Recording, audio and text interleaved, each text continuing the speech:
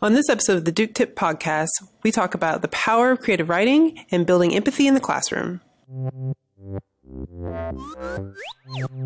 Hi, I'm Tracy. She's Katie. And he's Michael. We're all colleagues at Duke Tip, the talent identification program. It's a nonprofit organization dedicated to challenging gifted students, inspiring them to take pride in their abilities, and fostering their educational, social, and emotional development. That's Duke Tip, and this is the Duke Tip Podcast. We talk about motivating academically talented students, following through on your passions, and learning to love learning. We'll talk to educators, guidance counselors, admissions officers, scientists, authors, artists, entrepreneurs, journalists, and anyone else who might have something to say to the parents and teachers of academically talented students. And to the students themselves.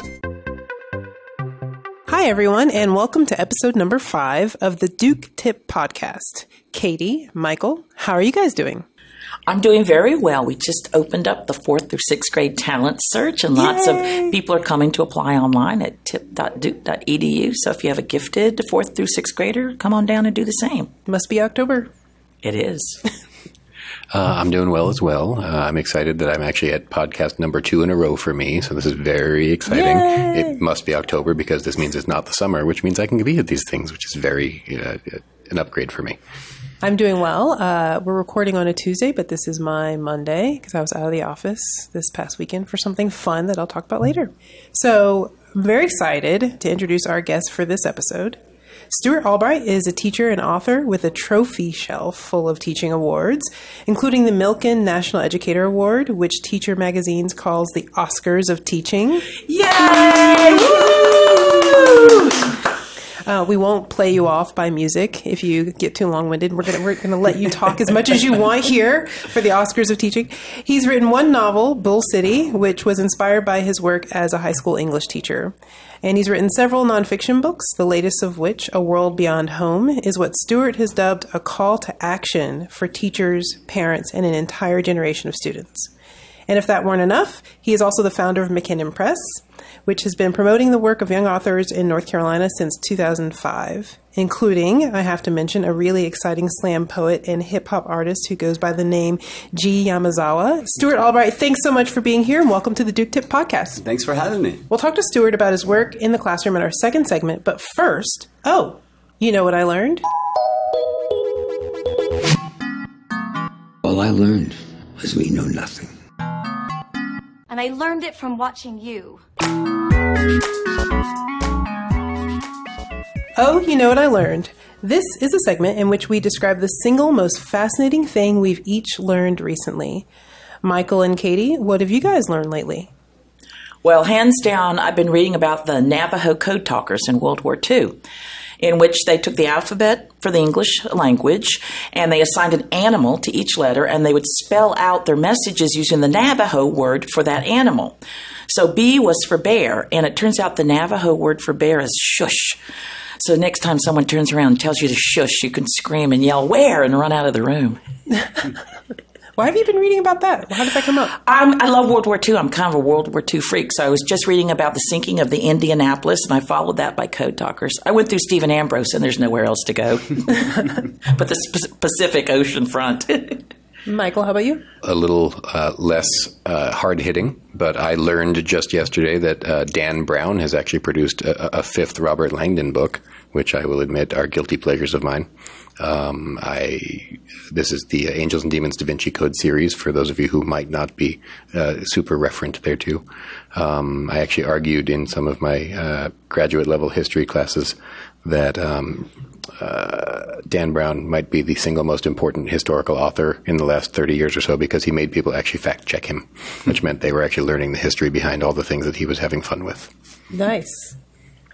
So what did I learn? I was in Seattle this weekend for a conference, and I went on after the conference day had finished, on Saturday, I went on a tour of the underground area in Seattle. So I learned that Seattle was originally built sort of on tidelands and the ground/sea level, and that if you walk in downtown Seattle today, you're actually walking between 1 and 2 stories above the original ground level of the city because of the Great Seattle Fire. The original city, which was at ground level and flooded all the time and had all these problems, it burned completely down, like 31 blocks. And the engineers got wise and said, hey, we should probably build, but this time mow better. And we're going to be higher than tidewater level, and we're going to use stone. So I went on this great, creepy underground tour and learned that about Seattle. Stuart, what did you learn this week? So I guess the biggest thing I've learned is I just got through reading Brene Brown's book, Rising Strong. She's a sociologist, and never heard of her before, which I don't know how I missed her, because she's all over it. Like, her TED Talk is one of the most popular TED Talks of all time about vulnerability. And so as a teacher and as a former football coach, I was a football coach for 14 years at Jordan. I've dealt with a lot of criticism, people who throw tomatoes metaphorically at you all the time. So her writing about being in the arena and not listening to the critics who are not on the stage with you, but are outside in the stands, the cheap seats, was just really gratifying for me just to put that in perspective, because I feel like I never really had a way of framing how do I deal with all of these voices of antagonism that I deal with on a regular basis, just in a big public setting with all kinds of people. Yeah, she's very, I think Oprah has a lot of connections with Brene Brown too. Like, maybe they've done some talks together and stuff like that. I think what's really interesting about that too is that being a teacher, we have so many teacher stakeholders here at TIP, people who look to us, who are our partners out in the world. They really get that sense. You're getting criticized by people who do have they do have a stake in the game, right? Like, you're the parent in some cases, you're another teacher, whatever. You're involved in the education of that kid, but you've got to also be able to stand your own ground as the leader of your classroom. So that's tricky business. I think a lot of our listeners probably get that one. Yeah, when you said cheap seats, I thought you were going to say cheap shots, because really there is a connection there. Could you give us her name and the name of that book again? I think I'd like to put it on my list. Brene, so I thought it was Renee, but Brene Brown, Rising Strong. So I kind of began this whole thought process with a book called Daring Greatly, which pulls from the great Roosevelt quote about being in the arena, and I like talking about who we should be listening to. The critics are the people who are there with us in the battle, with the sweat and the blood on our faces, and so to speak. So it was really just kind of reinforced a lot of what I hoped to be as somebody who can move forward and be brave, but also not listening to people that are there to kind of take the cheap shots, as you say. Yeah, I think one of the other things, especially from a teacher-coach perspective, being able to then model that out for the young people who are, looking to you to be able to sustain that kind of energy and dedication with plenty of cheap shots, cheap seats, cheap lots of things. Right. Yes, the parent involvement, especially in the co-curricular, extracurricular arena, if we're going to extend the arena metaphor here, a whole lot of involvement in, especially at the high school level with sports. You don't know what's best for my kid. He's never going to be able to make it. She's not going to learn what she needs from you. And being able to kind of soldier on through that and help the students, student athletes, learners, youth, kind of grow with you through that journey, knowing that they're going to persevere because of the work and the modeling that you've been able to do for them. I was thinking too about not just modeling, but also trying to help, because it's hard to tell someone to listen to themselves, because how do you get that across? Really, tell them to. I think we talked about this even in an earlier podcast. How do we encourage students to listen to their own voice when they've got so much going on and so many other voices in positions of authority giving them advice, and even giving the advice, it gets quite meta, right? Listen to this one person tell you to listen to yourself. So I think it has to come from a modeling place. They have to be able to see it, to believe it, and sort of see it in action, right? Yeah. And take risks, because you cannot grow unless you take risks. And if you're always worried about getting it done perfectly, you're never going to try new things, or you'll try far less new things. Right. Great. So I think we should move on to Tell Me More. This is the meat of our podcast. You look like you want to tell me something. Tell me something true. I have so much to learn from you. This is the part of the show where we delve into our guest's area of expertise. Stuart, our last episode was all about the anxiety and the excitement that comes with back to school time. I wanted to ask, as a teacher, what is this time like for you, or that time, a little bit beyond that now, but what is the lead up like for you back to school, the first couple weeks of school? Oh, it's miserable. Oh, I hate it. I mean, in some ways. I think when I've made a concerted effort the past couple of years to try to mentor new teachers, especially the ones I see who seem to be overwhelmed and stressed out. This is my 17th year overall teaching, and to this day, every class that I begin, there's like this feeling of nervousness at the beginning of every class. I mean, maybe that's because I'm an introverted and extroverted job. But what you do to set the tone every day is important, and it makes your job a lot easier if you do it well. So, so every day there's like a little bit of nervousness as I go to work, a little bit of nervousness as I teach, and I used to beat myself over. I was like, this is ridiculous. I'm 39 years old. I've done this job for a really long time. Why am I still feeling this way? And I've had some other veterans who've kind of come to me and said, listen, that's not a bad thing. That means that you still care about what you're doing. So I've tried to really, humanize myself to these young teachers who just think, surely I've got it all figured out after all these years, and I don't. Which gets back to that, the Brene Brown point of vulnerability and just being willing to not have it all figured out, which actually makes you a better teacher because it means that your brain is kind of more sharply focused on being aware of all of your surroundings and making an impact. So the beginning of the school year is tough because it's like, that first day you see the kids coming down the hallway. I'm at the very end of my hall, so there's like this gigantic walk of all these kids, and this kid could come in and make my life miserable for the year, potentially, if they have a personality that doesn't mesh with the other students. Or this could be a kid who comes in very quiet and I know nothing about them, and there's this whole backstory that I'll hopefully get to learn over the course of the year. And that's just something that's exciting about it, too, is that no two kids are the same, and no 2 years are the same for me as a teacher. So it's exciting, it's stressful and miserable and wonderful all at the same time. So at least that's my experience with it. Do you think that you talked about sort of humanizing yourself for younger teachers? Do you do a little bit of that with the kids too, or do you just not let on? I do it. And that's another thing that I've learned too, is that you've got to. That kind of gets to a little bit to my failure as instructive. My homework of what I needed to write up was. I used as a new teacher. One, I wouldn't tell them how old I was because I didn't want them to know that I was only 22 years old. Starting out here, I had a kid that was 19 or 20 in my class. I was like, this guy's 2 years younger than me. We could be colleagues here, so to speak. So I was afraid to let them know how old I was, but I was also afraid to let them know that I didn't have it all figured out, because I thought if they saw me make a mistake, then they would think that I was unprofessional and not in a position where I could actually be teaching them. But what I've learned is that, one, you do need to be professional and you do need to know your stuff and prepare. But when you make a mistake, you got to own it and you got to laugh about it, because that's one thing about teenagers. Man, they can sniff out a fake in a heartbeat. They know so quickly when you're trying to be something that you're not. And so I've just learned that I've just got to roll with that. And it's actually worked to my benefit, I feel like, because if you get the kids laughing along with you, they see that you're human, then it kind of breaks down that barrier, that wall between the adult and the child, and you realize, okay, we're kind of all in this together. So when they make a mistake, they can also see it as, okay, this is okay. This is part of the process.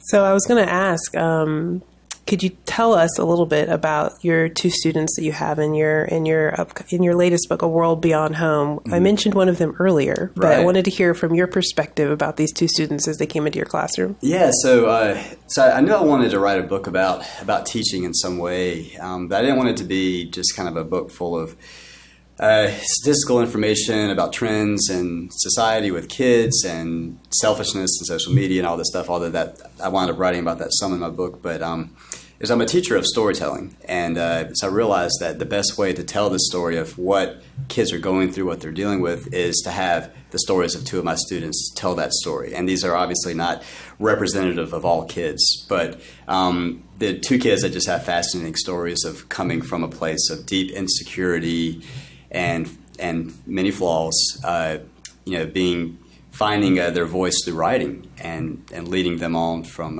to do some amazing things. So G was In my class as a sophomore, he was the biggest drug dealer at our school. He was just a pain in the butt. He was late every day. We got into arguments in class all the time. I'd kick him out. He'd come to detention. So I had a lot of time I got to talk with him because he was in detention all the time. But I was able to uncover that he was a pretty good poet. He was more into hip-hop and rap, and he didn't necessarily see that part of that was like his ability to rhyme and with rhythm was very much poetry. Until he got kicked out of school, which I knew was inevitably going to happen. I'd warned him about it. He said, my identity, your identity as a football coach and as a teacher, and your football players, that's their thing. But for me, it's dealing. That's what I do. That's what people know me for. So he got kicked out, went to the alternative school, and then realized that all of his so-called friends who he thought loved him so much, once they realized he wasn't there to give them a steady supply of drugs, they stopped calling him. So he went from being what he thought was the most popular guy around campus to having no friends at all. So in a state of just utter, and this moment for him of not knowing what to do and feeling like his life was just completely, the rug was taken out from under him. Somebody invited him to a poetry slam in Chapel Hill, and he'd never heard of a slam before, and he went there, and he was blown away by it. And it kind of was this neat blend of him, of his interest in hip-hop and rhyme and rhythm. And it was something to do because he had nothing to do. So he, at the end of the year, he got accepted back at Jordan High School, and he emailed me, and he said, I'm going to be back. Can we start a poetry club here? And I kind of rolled my eyes because I didn't know whether, I'd been kind of burned by this guy a number of times. But I said, okay, we'll start it. So we started this club, and it's really grown and by leaps and bounds every year since then, and G found his calling, and now he's a professional spoken word poet, and he travels around the world, making much more money than any teacher I know as a spoken word poet, traveling to universities, and also as a hip hop artist. He had his most recent album was highly decorated and had a number of songs that went viral. But in the midst of it, it's just really made an effort to reach out to young people who felt disconnected from school like he was. So I'm really proud of where he's come from. So the other student was Sadiq Haynes, who was one of my football players and was a guy that I just saw as this kind of 6'3", 300-pound teddy bear of a human being who everybody kind of knew and loved for his gentle nature. When he was actually on the side, he was a gang member, and he had an incident at a party where there was an altercation and someone was threatened him. So they went after these guys and looking for them in their car in the west end of Durham. Sadiq didn't have a gun, but all three of the friends in the car did. And if they'd found him, they would have probably shot that person, and he would have been in jail right now. And they didn't, so gratefully. So that was kind of a turning point for him. So he kind of got out of gang involvement at that point. And it just so happened that was around the time he was able to take, my first creative writing class that I taught back in 2005 or 6. And he was a senior that year, and he began to realize how fascinating it was to learn the stories of his classmates, people who were not like him. And he has taken that love of learning other people's stories with him into college. He was an All-American football player at the University of Delaware. He won the ESPN Good Hands Award for the top college athlete for community service. And now he's a college football coach at Sam Houston State, and has just done phenomenal things with community service and impacting young people. So as a teacher, there's nothing more gratifying than to see your kids grow up and kind of own who they are as adults and make an impact on the world around them. So the book follows their journey and kind of, in their words, like how did they evolve into the people that they are. Oh, that's great. I'm curious what that first poetry club meeting was like. What did you do? This idea sort of came up and you said, okay, but... Yeah, well, it's one of those things where it's like as teachers, you have to walk that fine line of having complete control of your classroom and then at the same time allowing for kids to take risks, knowing that they could fall on their faces, and then inevitably, if you are the sponsor or the teacher, allowing them to fall on their faces, it kind of can make you look like you're falling on your face. And I've been burned many times by that, but it's opened up these experiences for kids to do things they wouldn't normally do. And then when they do that, then as a teacher, you get credit for it. I've had these awards. I get uncomfortable when people talk about them because it's really less. I feel like it's less about me. I've been lucky to have some kids that I took a risk on, let them do some cool things, and they've really done some amazing things. And I've just kind of gotten that reflected glow off of what they've done. Well, and they must have felt safe too, because I mean, you're talking about both creative writing and poetry. They're vulnerable art forms, really. Right. And in my classes, I've always really tried to create a family atmosphere, because if you want kids to take an intellectual risk and to write about things that are important to them, then they need to feel like this is a safe place where they're not going to be judged. My classes are always big, 35 to 38 students, very diverse in ability level and socioeconomic levels, and so it's just important, I think, that kids feel like that they can hear someone's story and take it in and empathize, because empathy is such an important skill for kids to learn, and sadly, so many kids really aren't learning it in the way that they need to. Could I ask you a question about that? Sure. One of the things I've noticed at TIP, both with the submissions we get for our student publications and in our creative writing classes, is that teenagers sort of naturally gravitate toward writing about the dark things in their life. Their mother's very, very sick, their father lost their job, and I think it helps them cope with that and process it by writing about it.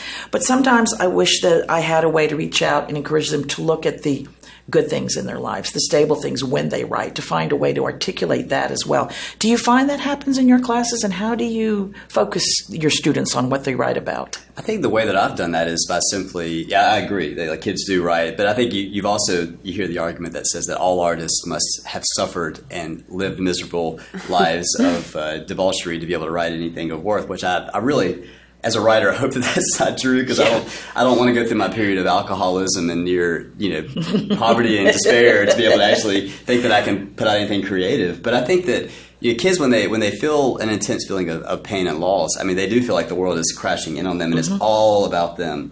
So, but what I have found is that when they read about those similar stories from their classmates, it gets them outside of themselves. It gets them out of that fog or that funk where they have to actually look at somebody else and say, wow, this person has either a similar experience to what I'm having to go through, or they've got it a whole lot worse than I do, or maybe there's something I can do to help this person. And when you're helping somebody else, you're not as concerned about your own specific problems. And that's not to diminish the problems of those kids. It's just that, to look outside of yourself. That's one of the big things I tried to write about in this book, is getting kids to see outside of themselves, to the world outside of themselves. That will help them to become better, more well-rounded adults. So the parents of our kids who may be focused, they're writing on all these dark things and all, they shouldn't worry. That's a natural way of processing the world. I think it is. I think that it's if it's solely focused on any one thing, I think that's where the issue is. If all they're doing is focused on themselves or on their pain, then that's where the problem arises. But it's to me, a gateway for getting them to think about creativity and think about their writing as a way of processing their own issues, and then to process the issues in the world around them. But that is the big challenge. How do you get kids outside of their own heads? How do we do that? I mean, especially in a world where you're carefully creating your personality via social media. And so people see who you want to be portrayed, whether that's real or not. And that, to me, is a real thing we need to be thinking about with how do we approach social media as an adult and the way that kids view it. So those are conversations that I feel like I've had a lot more of lately with kids in my classes. So you've been teaching for 17 years, you said. So you've seen the shift that social media has brought even to your students. Do you have an example, or do you have thoughts about that shift from classes where that wasn't, where people weren't cultivating their personal brand via Instagram or Snapchat or what, and now they are? Right. Oh, gosh.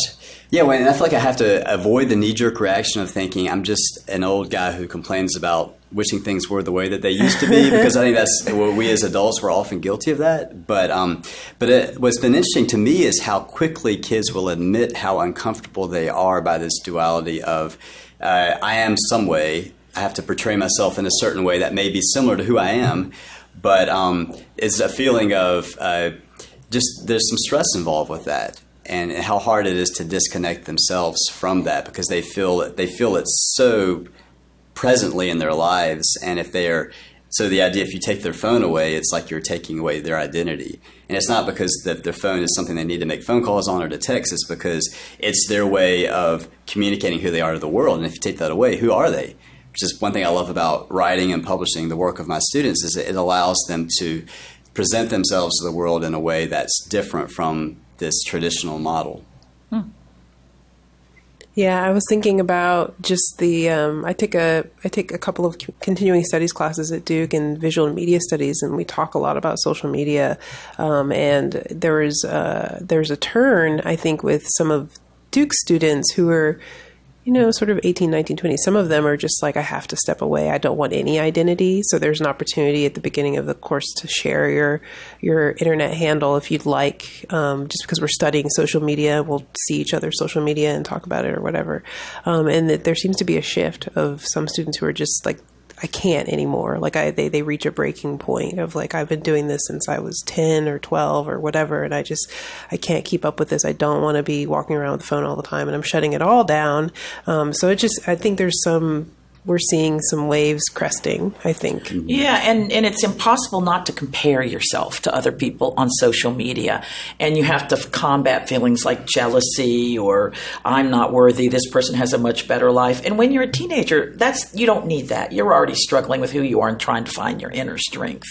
I think probably it will reshape everything. Do you find it's hurt the authenticity of what people write? They're so used to posturing on social media, they bring it into your classroom? I think it hurts I think there's a level of stream of consciousness and sloppiness in writing because they're used to being, it's essentially because kids are writing now more than they ever have. It's just they're writing in very short, compact, posts and whatever have you tweets and text, and but it's all very disconnected and unformulated and kind of like first thing that comes to their head, and there's not much thought process brought into it. And certainly like in fights that happen at our school, and I think in most high schools now almost all involve around miscommunication over stuff that's distributed online. Wow. It's this brave new world that we have entered, and I think we in the education community are just now trying to wrap our heads around how do we deal with this in a way that's where kids just aren't going to completely see us as coming down upon them as people who don't understand them, so to speak. So it's a major issue.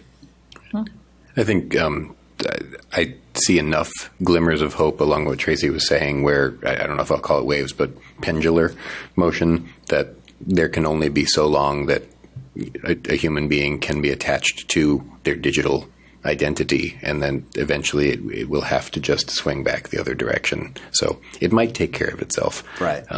That's my hope too. I hope that's the way that it's going. Yeah.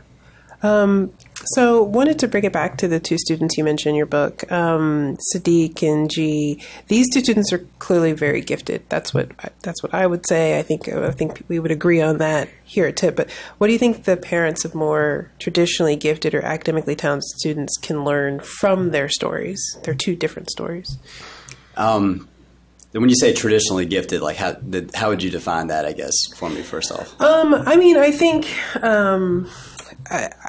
how I would, and maybe you guys can jump in. So I think we have students who are gifted but have found their outlet within the traditional school system in one way or the other. Doesn't mean that that's the only outlet, and certainly doesn't mean that, from your story, from your book, it sounds like G and Sadiq found it too. Right. Maybe took a roundabout way out and then back in, right? Yeah.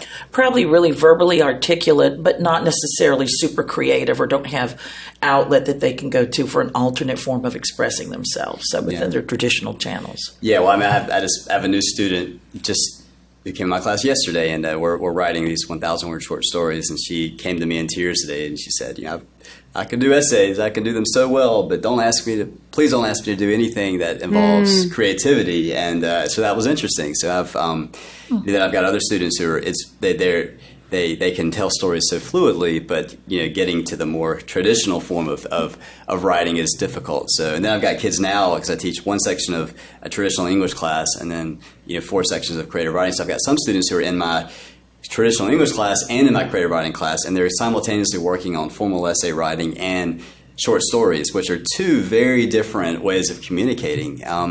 So I think that the biggest thing is just as a parent, exposing your kids to as many different kinds of ways of using their brain as possible. Yeah. And just getting them out of, I think for a kid, you find what works and you stick with that pattern, because as kids, you don't want to rock the boat. Let's go through the calm waters. It's finding a way to get kids to go outside of their comfort zone without feeling like they're going to fall off of a cliff. Right. And that's a huge challenge. And I think there's been a lot of research. Angela Duckworth with her book Grit, which to me is a great example about that so many kids, they have this traditional, easy way of doing their work. It comes naturally to them, and they stick with it, and it works. It's a good formula. It gets them through high school. They get to college, and then they have a very difficult time thinking outside of that traditional model, and they really struggle in college.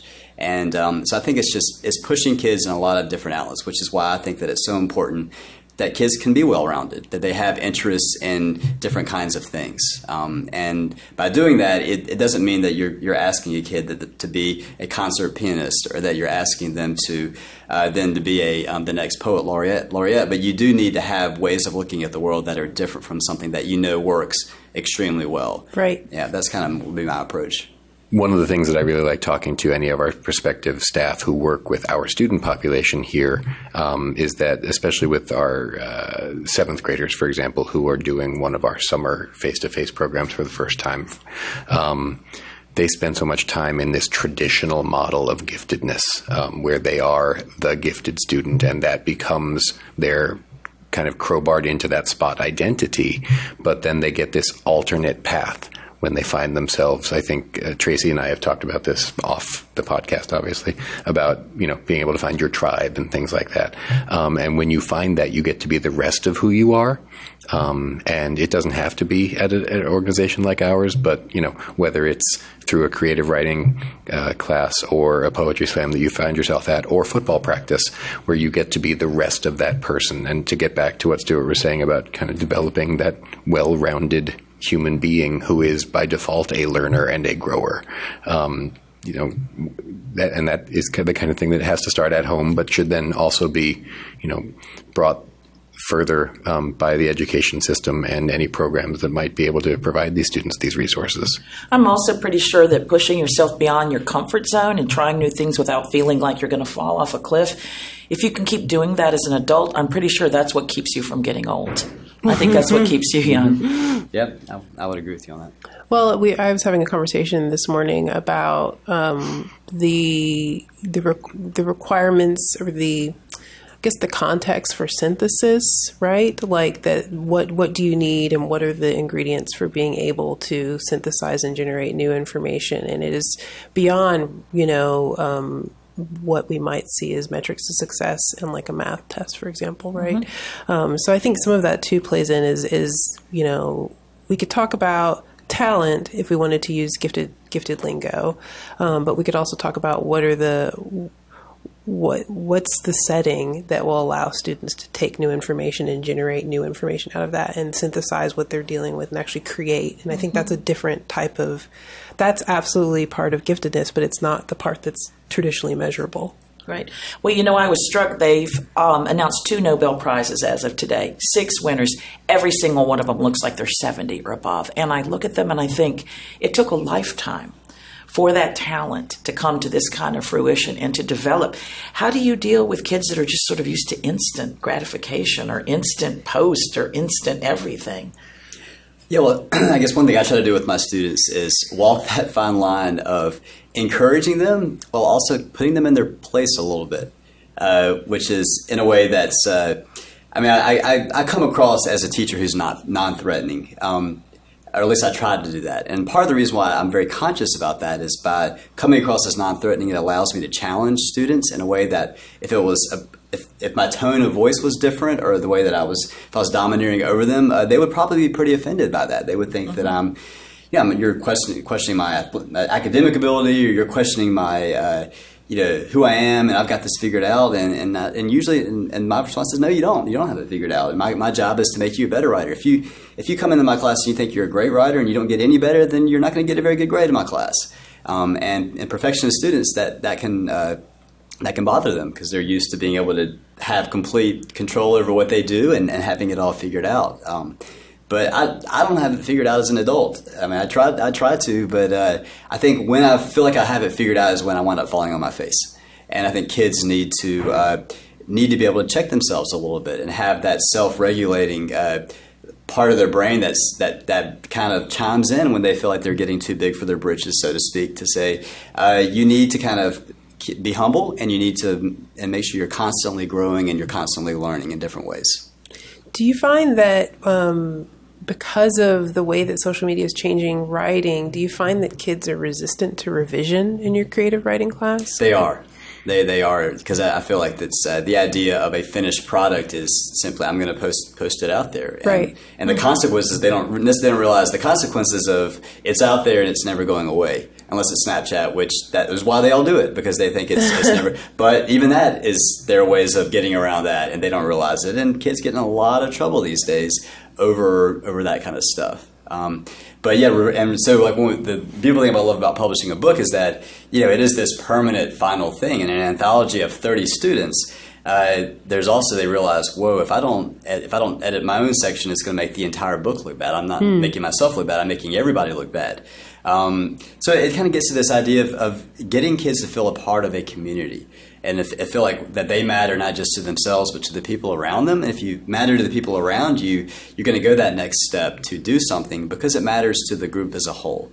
And if we can create that kind of environment, and it doesn't have to be a class or a team. There's all kinds of ways to do it. Just in the way that we go about our community, our neighbors, that we all matter to each other. That to me will make our society a lot more of an empathetic society. Yeah, that's spoken definitely by someone who both is a coach and a cultivator of an academic community. I'm like, yes, that makes total sense for both. I was going to say, to me at least, writing is just a fascinating vehicle for this message because I think perception, base level perception, writing is this very individual art, this very individual craft.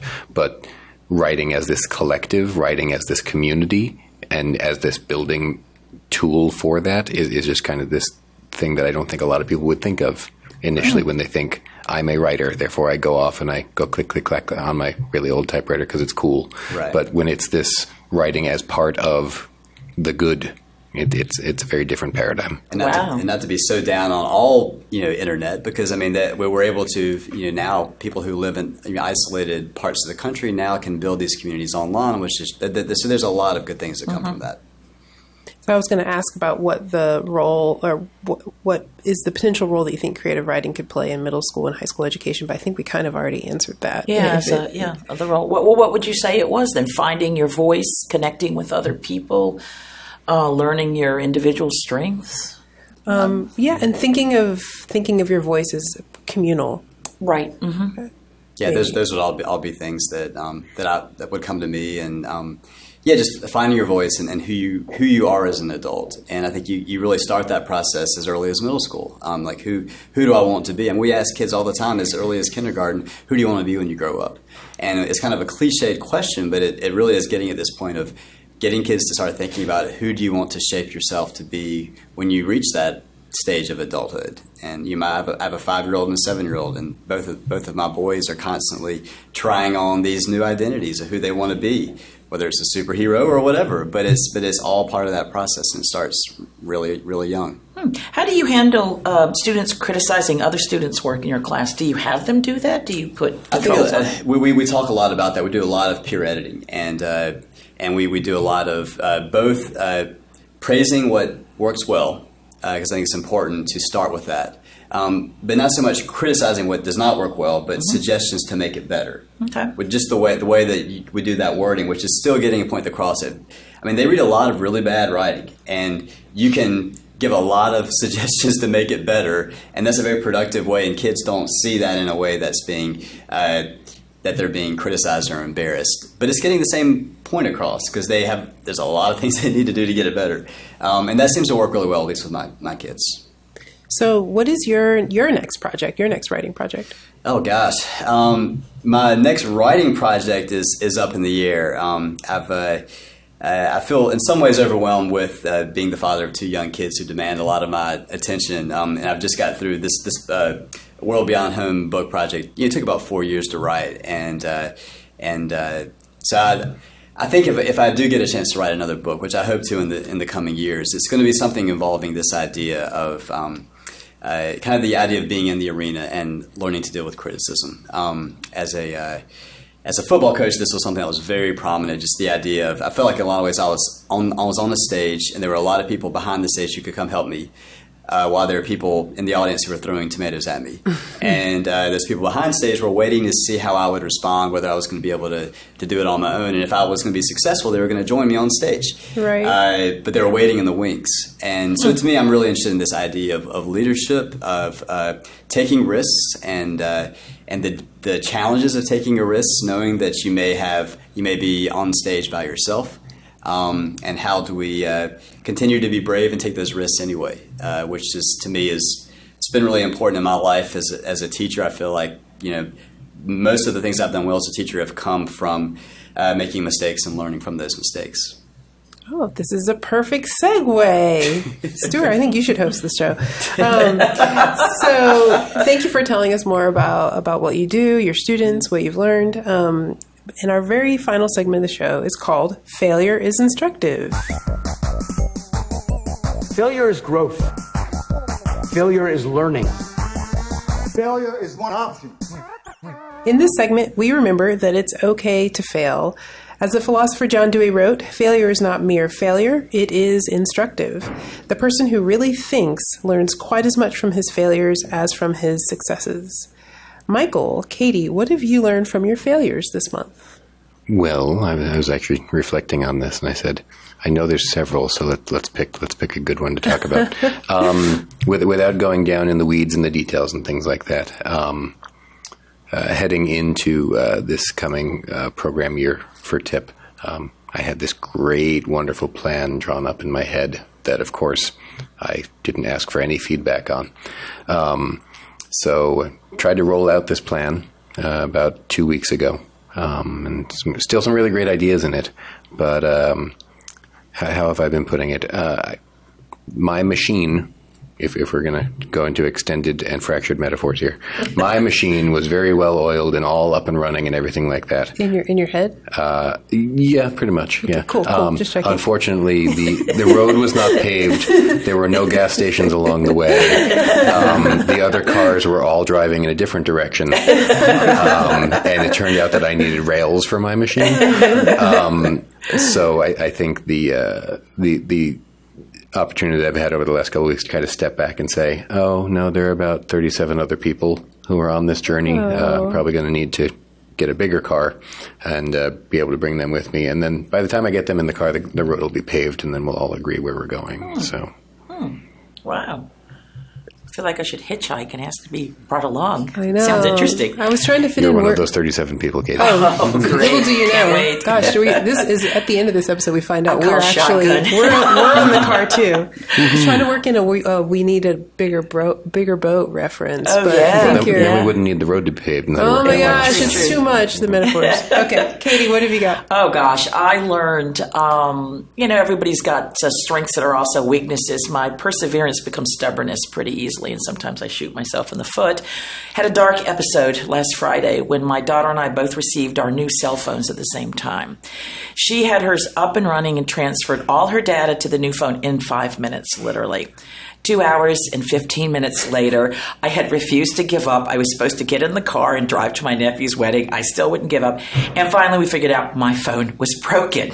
And I could sit there for 2 more weeks, and it wasn't going to do what I wanted it to do.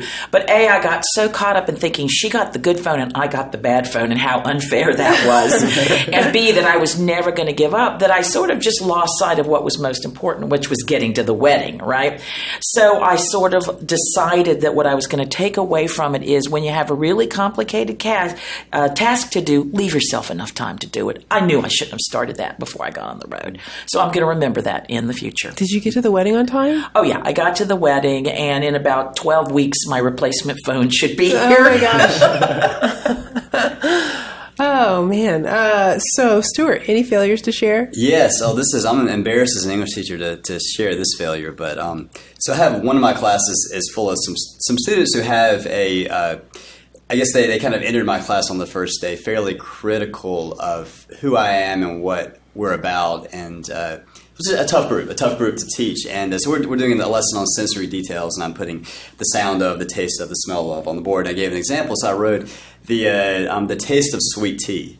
Being in the South, obviously, that's was kind of like the water of my childhood, and I wrote sweet. I wrote sweat tea instead on the board, and which is interesting in and of itself what sweat tea would taste like. So, and of course, the most critical kid in the class, she calls me on it. Oh, you wrote sweat tea on the board. You didn't write sweat tea. You're an English teacher. How'd you spell that wrong? Oh my god! And so, my reaction is, one, I could have come up with some convoluted excuse for why I did it, and when the reality was, I'm thinking of 5 things at one time, and I just made the mistake. I wrote sweat tea up there, so I laughed about it, and then she started laughing with me. And now it's this kind of ongoing thing when she calls me sweat tea, but it created this. It removed the barrier in the class. It's it's one of my favorite classes now, which is one of my favorite students. But it just was a chance where if I had tried to come up with something to make myself seem more professional, I would have wound up looking less professional. Mm-hmm. And so getting back to the being vulnerable and. If I had been misspelling words right and left, that'd be one thing. But I owned my error and I laughed about it. And she saw me as a human being, and it made an impact on our class. So my failure is instructive. There was a failure in April, and then it became a success last weekend. So that's my story. So I applied to be a panelist at this conference. This past weekend in Seattle, and I didn't get in, didn't hear back, and I just said, oh, well, I tried. It didn't work out. I knew I was going to go anyway, and so I went anyway and introduced myself in a meet and greet session on Saturday, and I happened to introduce myself very well, I guess. I just was articulate. And the woman sitting next to me was part of the programming team and also on the board of the conference, and she asked me to be on a panel the next morning. Oh, great. She was like, can you show up in less than 12 hours? Can you be there and do this panel? You sound really articulate about the topic. We need somebody, a panelist didn't show up and flaked on me. It'd be great if you could do this. So then I showed up and I did the panel, and it was not one I would have thought that I would be on. But I think I was going to go anyway, even without being accepted, but it's one of those things where it just is a reminder that when you submit something off into the world and nobody sees you, that's a different thing than when you actually show up. And sometimes you just show up anyway, and then good things happen. So it was a success for me. It was a good reminder to just be there, and you never know who you're sitting next to, and things can shake out differently than when you press submit. That's a great lesson. Just show up. Just show up. If people are wondering why Tracy keeps going to these conferences, it's not because she's going to Comic-Con or she's a fangirl. But she's a young adult author, and her first essay is coming out from Simon & Schuster. Is that right? What's the book coming out? 2018. The anthology is coming out in 2018. What's the name of it? Our Stories, Our Voices. Our Stories, Our Voices, and Tracy Walker. Again, look for her essay then. Yeah. This was a really fun convention. I met a lot of really good people, and I'm hoping to be able to go next year. So, and lots of YA readers there, and lots of fangirls. It was a good time. That brings us to the end of this episode of the Duke Tip Podcast. Stuart Albright, thanks for joining us. Thank you so much for having me. Thanks for coming and telling us about your students. Tell us, and actually I want to make sure that we cite your books again. So the one that just recently came out. It's called A World Beyond Home, and it can be found on Amazon or through my website, stuartalbright.com. Available on Kindle too. I saw right. that recently. Right. So for all of us who can't make their to-be-read pile go down, just get it on your Kindle. It's like it's not there. And to our listeners out there, you can find Stuart's books on Amazon, as he said, and at other bookstores all over the place. If you have an you know what I learned you'd like to share, or any failures instructives to send in, we'd love to hear from you. Send us an email to podcast@tip.duke.edu or leave us a voicemail at 919-668-9127. And if you like what you hear, leave us a review on iTunes. Visit tip.duke.edu to learn all about Duke Tips programs and how you can get involved. Bye-bye.